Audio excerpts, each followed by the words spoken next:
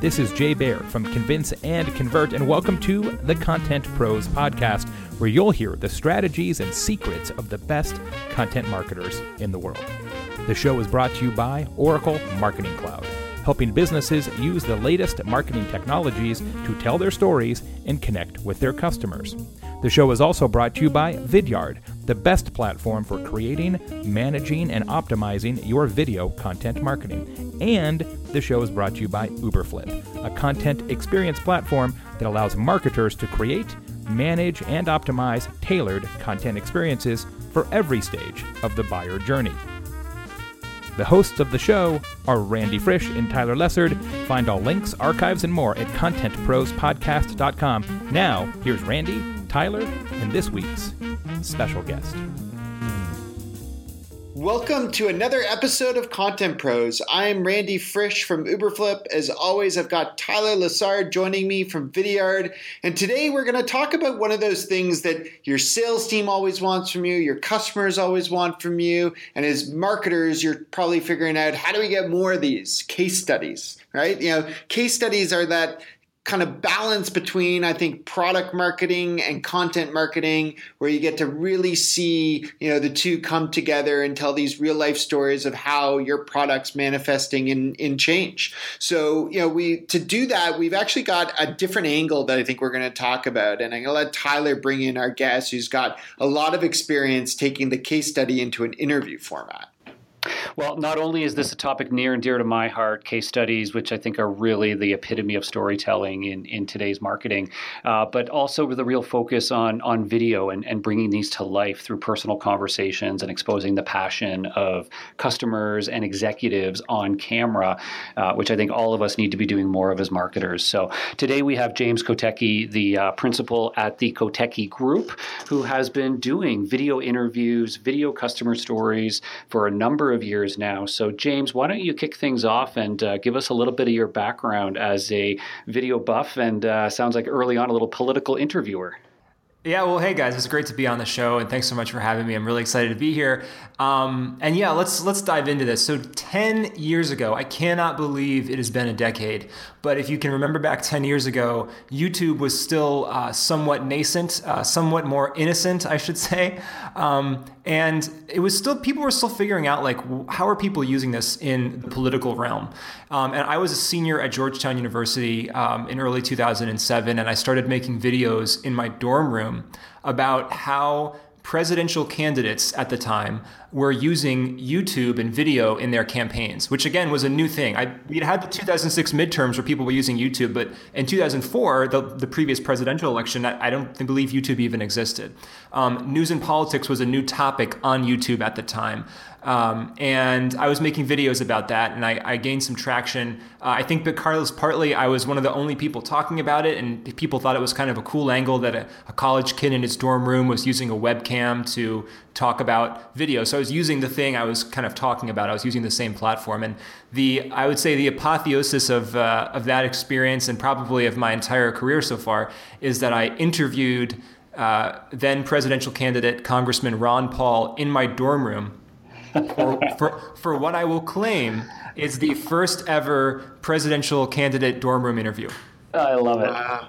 Hey, that's the type of thing you'd think is going to maybe come back to either help him or haunt him one day, right? Well, I think it was funny because Ron Paul was not as big as he later became. And so it was kind of hitting for both of us at just the right time for both of our careers, I guess you could say, where he was just not famous enough that it made sense for him to go to a college kid's dorm room and try something kind of crazy.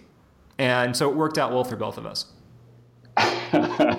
So you started to find some success early on with video as a medium, and over the years, it sounds like you started to hone those skills into the business world, the B2B world, and you now focus in on developing customer stories on camera. Is that fair to say? Yeah, in fact, on camera and also in writing, and also getting into audio a little bit as well. So I'm not trying to encroach on your guys' territory, don't worry. But it's really about storytelling in any of those formats. But of course, video is very near and dear to my heart. Yeah, it's something that we think about a lot as a team, and I hear more and more people thinking about as a content marketing outlet, as a demand generation tool, as a sales enablement tool, and that's something that I've always felt is so important with developing great customer stories. Is people can argue, are they top of funnel, mid funnel, what are they? I see them as such important pieces throughout the entire customer journey. As ways to, either early on just validate that, you're a real business serving real companies, or at late stages helping to convince potential buyers by showing other executives at companies like theirs, not only that they're seeing success with you, but I think more importantly is showcasing their real human passion for working with you as a business. And that's something that I know our team often tries to glove onto. Yeah, and I don't know if I can sell the value of it any better than you just did, but what I would say is that, if I have one 30-minute conversation with an executive, I can take that transcript and I can create a written case study. If it was on camera, I can create a video case study. So right now you've got two pieces of content that could be different and used in different ways by different parts of the funnel. And then I've also got, because there's probably a lot of material in that conversation that I wasn't able to use either for the written or the video piece, I've got other potential quotes and clips that I can pull out and put into blog posts or on social media or in infographics or on the homepage or a landing page. So really one kind of well-crafted conversation with an eye towards building a case study can be used in so many different ways. Yeah, we also see that coming in on the PR side as well, and we use these as like front pieces for our outreach to press, because I think once they see and hear these stories from real people, it often garners interest in them wanting to talk to them as well and develop a great story around it. And so it's just, it's the gift that keeps on giving. And I know, Randy, we've talked about this a lot of the idea of hub and spoke model of content marketing these days, getting a great story and then, exploding it through different content mediums, different content types, and across multiple channels. Yeah, it's funny. I think often when we talk about it, Tyler, or even internally, we often think we start with the ebook, right? Like we got to start with a big, juicy piece of content that way and then break it off. But this is another way to do it, right? To start with some insights from customers, leverage those insights in a whole bunch of different ways.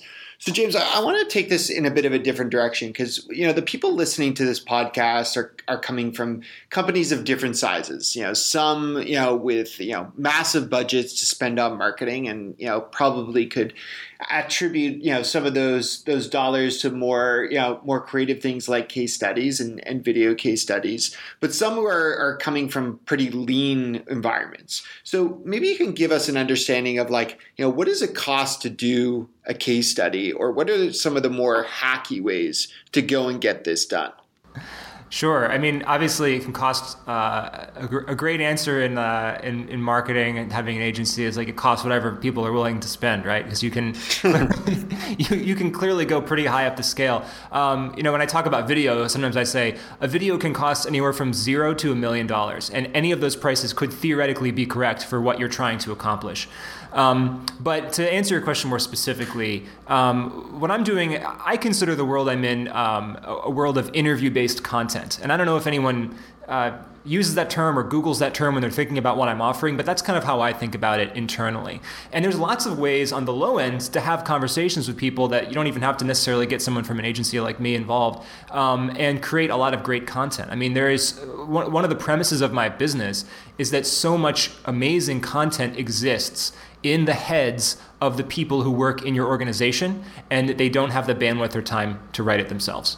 So if you're a marketer and you're looking for content and you're tired of just being in your own head all the time and trying to come up with the next, top 10 funny list or whatever, and you just get out of your own head and talk to some of the people that are sitting next to you, interview them for a 20-minute conversation, save them the time that it would take them to write, which in some cases, for depending on the person, could be 3-4 hours for just a blog post. People write at different speeds. Save them the time, interview them, and then write up your interview. And you'll get out of your own head, you'll get a fresh perspective, and you'll be able to unlock some of that content that already exists, like I said, in the minds of your colleagues. And that's, so that would be the absolute lowest and hackiest way to do it, and still potentially create something really great. And you can go up the scale from there to interviews in an audio format or interviews on camera, which of course can be much more costly if you want to make a professional looking video. I'm sure your listeners know a lot about that and the costs involved in creating high-end videos. But you can use these techniques and the philosophy that I have really at any level of business, no matter where you are as a marketer. That's really interesting. I think, our first gut when we think about doing a case study, doing an interview is that we have to get out of our office, right? We got to get on a plane or somehow tie someone down on a call. But the point you make is great. It's leverage the people in your office. And some of them may not have the confidence to step up and say, I've got a post that could be written, or I've got an idea to elaborate, or some of them may not have the time. We used to do that here, even with me, where I would sit with one of our content members and just dump ideas for 30 minutes. And, those would then make their way either into a blog post or ghostwritten, posts that I would then edit after the fact. So I think that's a real, important point to take away here. Maybe just going a little bit deeper on this, when we do get into the type of work that you get involved in, which is a little bit more polished, to give you, credit, I guess. But, what does that end up looking like? And, how do you think about prepping for that? I remember myself once we had, our accounting firm do like an expose on us, and it was so well prepared. I remembered there was a story written almost before they had come in terms of where they wanted to go. Can you talk about that art of interviewing, if you will? Sure. This is a topic that's I think about quite a bit, and I write about quite a bit, so I'm excited to share it. The one thing I think to think about with an interview, especially for a case study, is that all case studies are basically telling a very similar story. If you think about a Hollywood blockbuster, how they all have the same basic plot, or like the hero's journey, or any of those kind of Joseph Campbell, or any of those kind of classic storytelling archetypes, a case study has a very basic plot most of the time, which is, here's a company that you may not know about, so let us introduce you to that company a little bit, just to get a quick flavor of what this company does so you can latch on in your mind and have some association with it. Here's the challenge they were facing. Here's how they came upon our solution. Here's how they used our solution.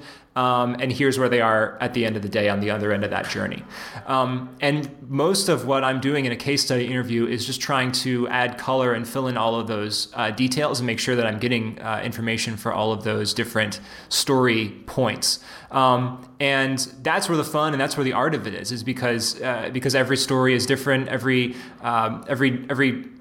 colorful detail can be different, and that's really where the fun comes in. So the way I come from an improv comedy background that I just like to do in my spare time, and I think about it. I think about an interview as a combination of structured preparation, where you know the basic top level questions you have to ask to elicit those story points that I just mentioned, combined with improvisation, where if somebody says something off the cuff, and it's a little potential detail about their office, like they mentioned, for example, that, hey, nobody wears shoes in our office, and they just happen to mention that. Maybe you want to do a follow-up question on that and get a little bit more color about why. Maybe because they're a fitness company or everyone's doing yoga or something like that. And that'll just give you a little bit more color for the case study. So the art of it, I think, and by art, I mean something that you have to practice to get better at. It's not just something that I could just tell you exactly how to do it.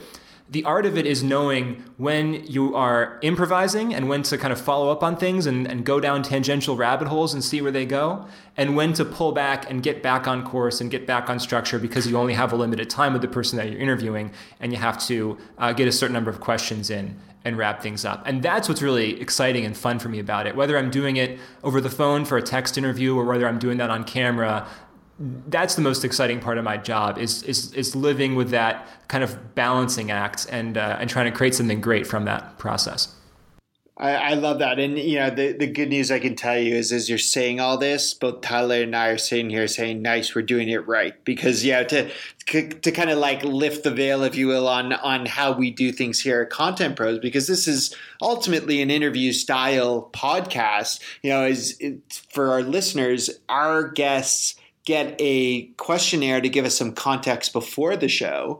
It allows Tyler and I to kind of like hit points that we want to go on. But to be honest, for the most part, we're just kind of seeing how things go, seeing how things unfold. And I think that's where we get the real genuine stories, versus, I know for some people it works to have a very scripted set of questions. I hope this can be your most meta podcast ever, because we're effectively talking about the process of doing this podcast. And this very process is the process that I use in my own work.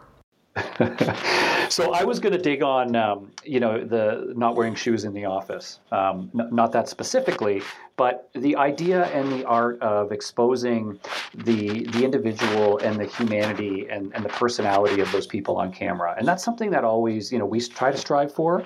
And I find, the best stories on camera with customers are those that have that right balance of showing them and talking about their business context, but also kind of, peeling back on who they are as an individual and establishing a more personal rapport, which kind of, I find like breaks down the guards and, kind of opens up the conversation. And I think as a viewer also opens you up because you start to feel a bit more relaxed and feeling like, oh yeah, this is a real person just like me. Is that part of what you do in your process? And you mentioned like asking some of those questions and going down those more personal rabbit holes if they reveal something interesting. Oh, absolutely. And in fact, sometimes I'm a little bit worried if my client, I usually don't like my clients to be in the room or on the phone when I'm doing the interview, but sometimes they are and it's fine. And sometimes I worry that from my client's perspective, I'm not getting to the kind of nut of it fast enough for them. Like I might spend 10 minutes chatting somebody up about who they are, what they do, how they feel about the work that they're doing, and just get a lot of great sound bites and quotes based on that. Right. But I'm not talking to them about the core product that we're there to really talk about. I'm not talking about how they work with my client yet, because I want to spend a long time getting to know that person and giving my reader or my viewer as much context as I possibly can to draw them into that world. And once they're in that world, then we can hit them with, the more salesy part of it. But I want to make sure that I'm getting a lot of that context, because I think that's what, I think you're hitting on it exactly right. I think that's what makes the story, and that's what makes the story engaging. If you just start off with, company X is a company that uses company Y, that's not interesting. You really got to get into some details before I, as the viewer or the reader, care at all about that company enough to care that they use company Y. No, I love it. And I want to dig a bit further into how to make these kinds of stories interesting, because I've seen enough talking heads that, I really think people need to be thinking about how to make these creative, how to make them interesting. Before we do that, we're going to take a quick break here to hear from our sponsors, and we'll be right back to talk to James a little bit more about creating great customer stories. Hey, Zoe. Hey, Kelly. Do you know what I love? Benedict Cumberbatch? Yeah, him, but also Netflix and how it always shows me what I'll love, aka all the murder mysteries. Ooh, or documentaries about puppies. I wish there was a way to do that with B2B content. Well, hold on to your pants. So Uberflip, it lets you create a better content journey for your readers. So I can let my readers binge my content while my sales team also sends it out to prospects? You sure can. Amazing. How do I get it? Just head over to uberflip.com and request a demo. So welcome back to Content Pros. We're talking all about case studies and interviews and how to get all the best information out of that person on the other side. And we're sitting here with James Kotecki doing so. And James, I got a question for you. And Tyler and I go to a lot of events, right? And I got to tell you the truth.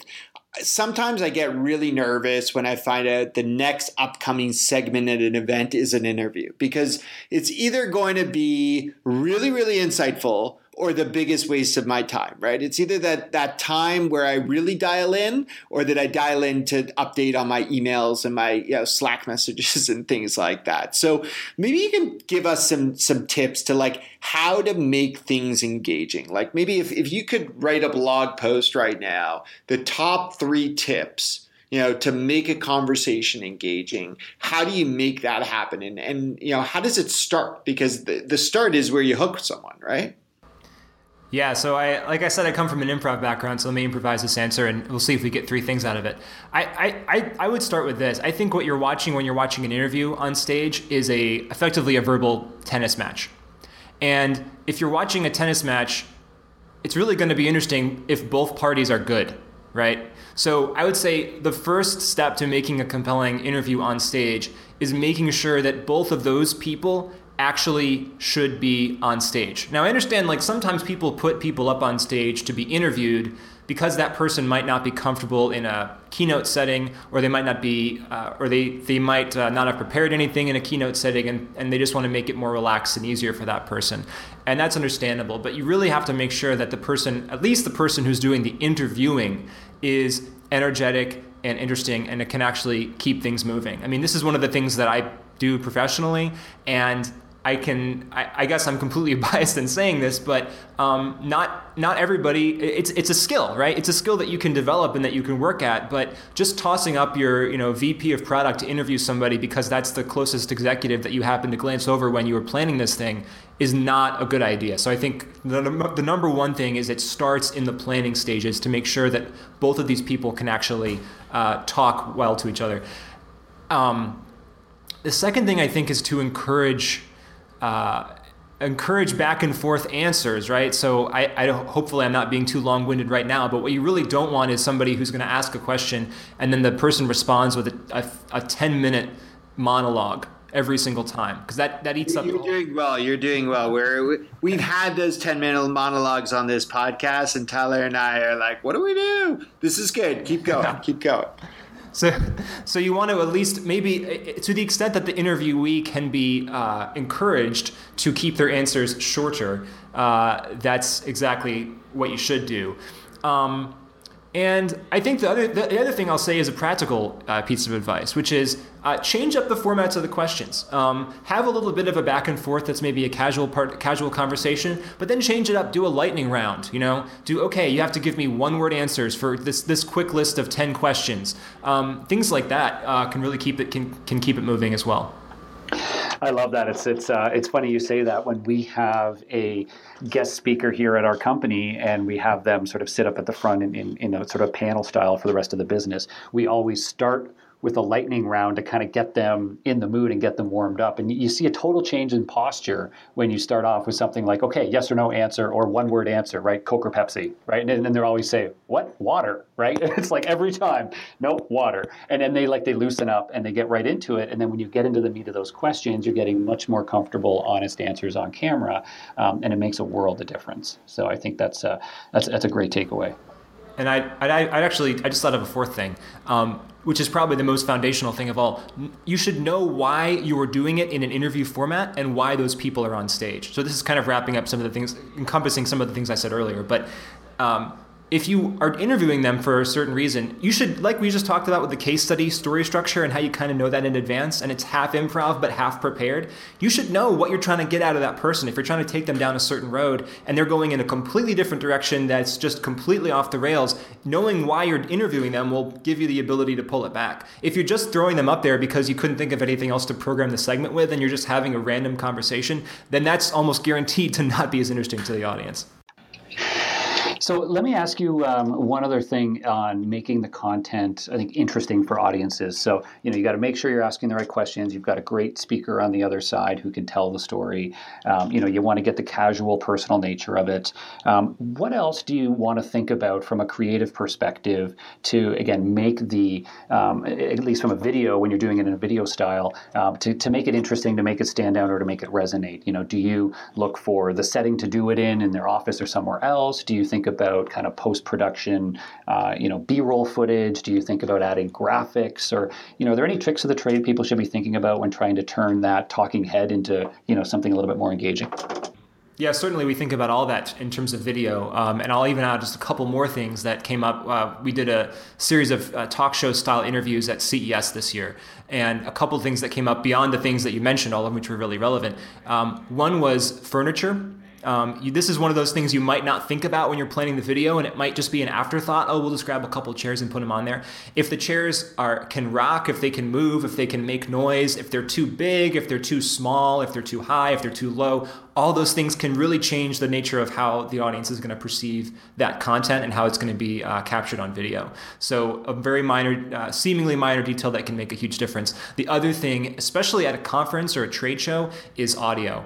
Oh my gosh, we had some challenges with audio where we were interviewing people in the back of a big convention hall, but at the front of the convention hall was a stage that intermittently had really loud presentations, and other times it was silent. So we had to work around and plan for that.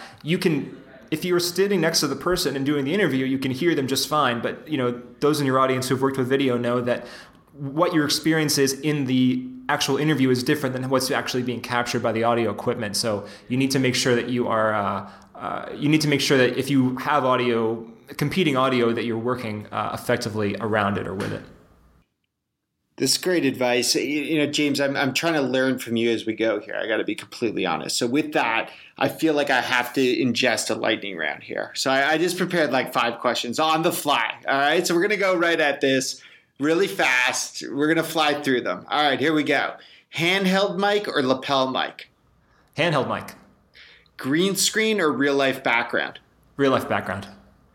Sitting on a couch or a chair? Couch. Couch, nice. Okay, 1 guest or 2 guests being interviewed? 1 guest, please. All right, and the last one, do you like to hold a bottle of water or a mug of coffee? How about a glass of Chardonnay? Ah, nice. Well done. Well done. That was the one where you can improvise. You always have to finish where someone can improvise, right? Yeah, exactly. And actually, I'm not even sure that that's true, but it just seemed like the funniest answer to give you in the moment. So I thought. Now, I've got one for you. I've got one for you here. Would you rather freestyle rap with a client or with the client's mascot? Oh, well, I have done the latter. So I guess I'll have to say the latter. Client's mascot. We need context. I feel like you guys have some sort of inside joke here that I'm not surprised in. You found this one, actually. This is a piece of internet trivia that I thought was buried.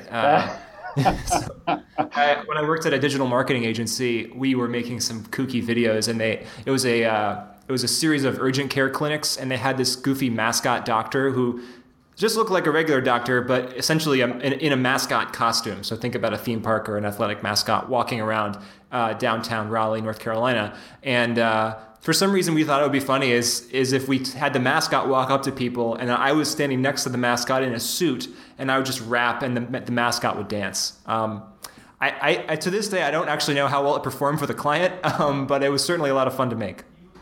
Awesome. So James, we've got a couple more minutes, and aside from the lightning round we just did, we often finish one where we just get to know our guests a little bit better outside of work. So I got a couple of things I'm just curious on. So one of them, let's talk late night TV, right? So who is your favorite interviewer? Between whether it's James Corden, Kimmel, Fallon, someone else, who's your go-to for inspiration? Oh man, I've been a Colbert fan for a long time. I even when he was up against the Daily Show, I thought he was just the of the two. Even though I grew up on Jon Stewart, he was the one I preferred. So I got to go Stephen Colbert on that one. Okay, nice. Now, if you were to be on Fallon though, and he does the lip sync battle, right? So what would be your lip sync song? Fiona Apple's "Criminal." Okay, all right, there you go. People are gonna be looking that one up. It's a classic gem from the 90s. I've actually done that song karaoke, and it's a good kind of there's a little bit of an audience surprise value if I come up there and start by saying I've been a bad girl, I've been careless with a delicate man. It's just it's one of those fun songs to sing karaoke because it's you can play against type with it. Fantastic. All right, people are gonna definitely put you on the spot in some sort of speaking engagement in the future when they get their hands on this piece of content, right? Yeah. Fantastic. And maybe just leave us, where can people find you in terms of learning more about you? Are you on Instagram? Are you on LinkedIn? Where's the best place for people to track down just to follow more about what you're doing? So many ways, and I'll probably respond to all of them. Kotecki Group, KOTECKIGROUP.com is my business website. And that's probably the best place to direct people to. But yeah, sure. James Kotecki on LinkedIn, James Kotecki on Twitter. I think my Facebook page is public. I am on Instagram. I believe also James Kotecki is my username there. If somebody came up to me in a coffee shop the other day and said they remembered what I did at Politico 10 years ago, honestly, that never happens. But since it happened yesterday, I thought I'd mention it to say if anybody wants to come up to me in a coffee shop, I'm happy to chat. Amazing. That's awesome. James, this has been a ton of fun. Really appreciate you taking the time to share. I think we learned a lot about, how to think about case studies, how to get to them, right? I mean, sometimes they're there. We just have to engage someone and get that information out or just get ideas from people in more of an interview style. So we really appreciate you taking the time to share that with us on the Content Pros podcast. I encourage people, if they've enjoyed this, to check out all the other great content we have at contentprospodcast.com. conventpros.com. A lot of episodes over the years that we've been able to pull great guests like James. And please leave us a review when you find us on iTunes, Stitcher, Google Play, wherever that is, and let us know what we can do to make this more engaging. In the meantime, on behalf of Tyler Lessard at Vidyard, I'm Randy Frisch at Uberflip, and this has been the Content Pros Podcast. This is Jay Baer, and thanks for listening to Content Pros. Please leave a review and subscribe on iTunes or on your favorite podcast listening app. Go to contentprospodcast.com for a complete show archive and greatest hits.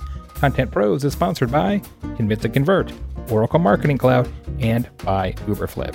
It's produced by my team and I at Convince and Convert Media. Interested in being a guest or a sponsor on the show?